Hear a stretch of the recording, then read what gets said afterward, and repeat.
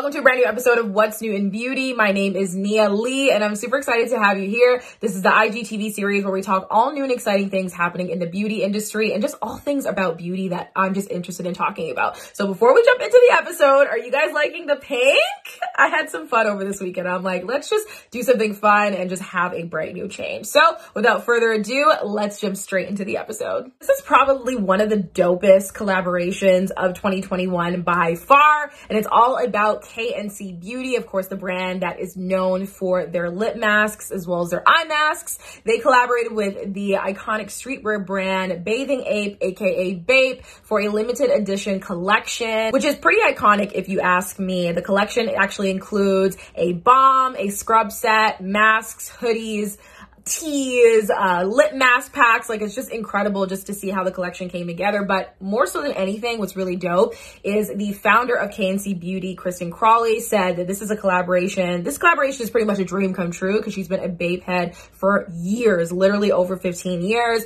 And actually one of the first pouches that she ever designed for KNC Beauty was actually inspired by Bape's iconic camo print. And this was, of course, envisioned even more for this collaboration that they have together. The collection actually came out on July 10th, so on the weekend, and pretty much everything sold out. And I just think it's really dope. I love the collaboration. I love the pink camo. I think it's completely on brand, of course, for KNC Beauty and of course for Bape. And honestly, I was looking at it being like, this is like probably one of the dopest things I've ever seen, because rarely, I mean, we do see it, like brands, you know, in the beauty world collaborate with clothing, but I just think this was just more cool in just some way, shape, or form. I don't know what it is, maybe because it's Bape and they're always, you know, on the cutting edge of so many amazing things when it comes to streetwear and just fashion and everything in relation to that, and seeing it, of course, on KNC Beauty. It's like kind of one of those collabs you maybe probably weren't expecting, but to see it kind of come to life, the vision, everything just works. And so I think this collaboration is super dope. I'm not surprised that everything sold out really quickly.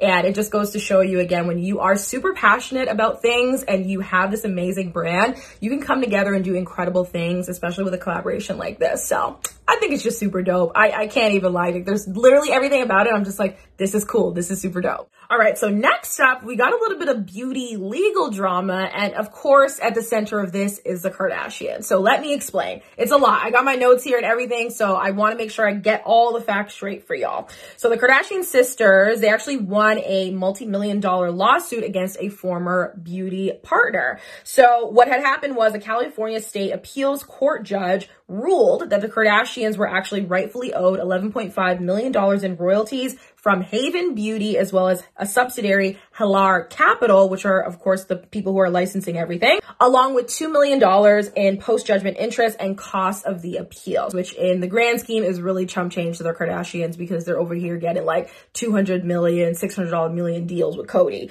even though there's a little bit of drama going on there.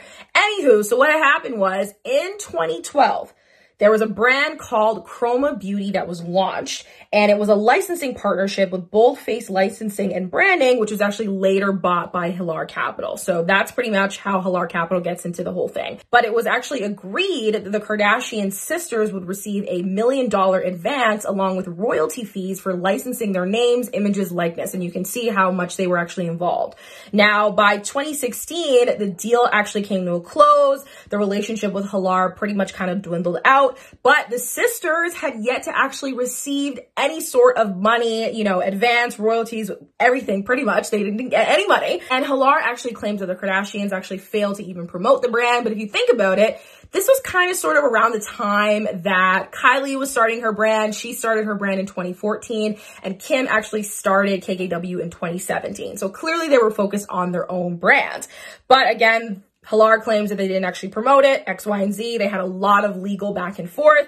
And in 2018, the judge actually sided with the Kardashians as well to, you know, pay them out any sort of money that they had. And then, of course, with them paying them out again in 2021 with the royalties of millions of dollars and post-judgment interest as well as appeal costs. So all that to say, lots of legal drama. But what it comes down to at the end of the day was that pretty much people weren't holding up their end to the bargain, essentially. essentially.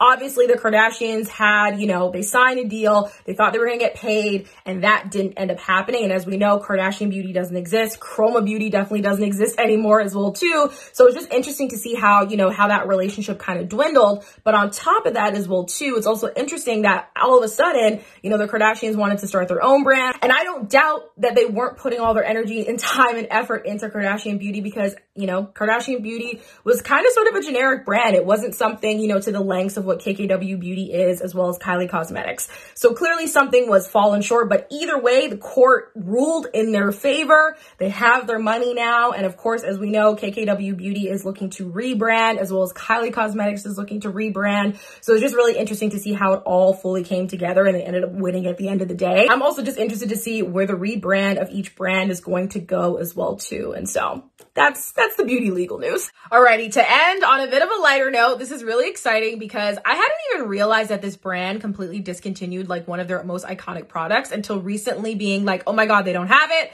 But then they came out with this new relaunch. So this is all about Bite Beauty, who officially is bringing back lipsticks to their roster. If you didn't know, Bite Beauty was known for their amuse-bouche lipsticks. They were really creamy. They were beautiful. They were everything. But as Bite has slowly but surely wanted to pretty much go full vegan. Like I remember when I used to work there, we were phasing a lot of things out. But this is them coming through with full vegan lipsticks. They've officially now rebranded and launched with their Power Move Soft Matte lipsticks, over 100 different formulations, 20 shades, beautiful shades. There's shades there that are very similar to what they used to have before, pretty much same names, even though I think it's going to be not as creamy as they once were, just by seeing certain swatches. But it's just really dope and cool because this is 3 years in the making for Bite. Of course, because they are vegan, there's no carmine, no lanolin, no beeswax. They're made with fatty acid waxes, cocoa butter, and tapioca pearls. I think Bite has pretty much hit it out the park with their products so far that they've launched this year. And I'm just really excited to see everyone try them on.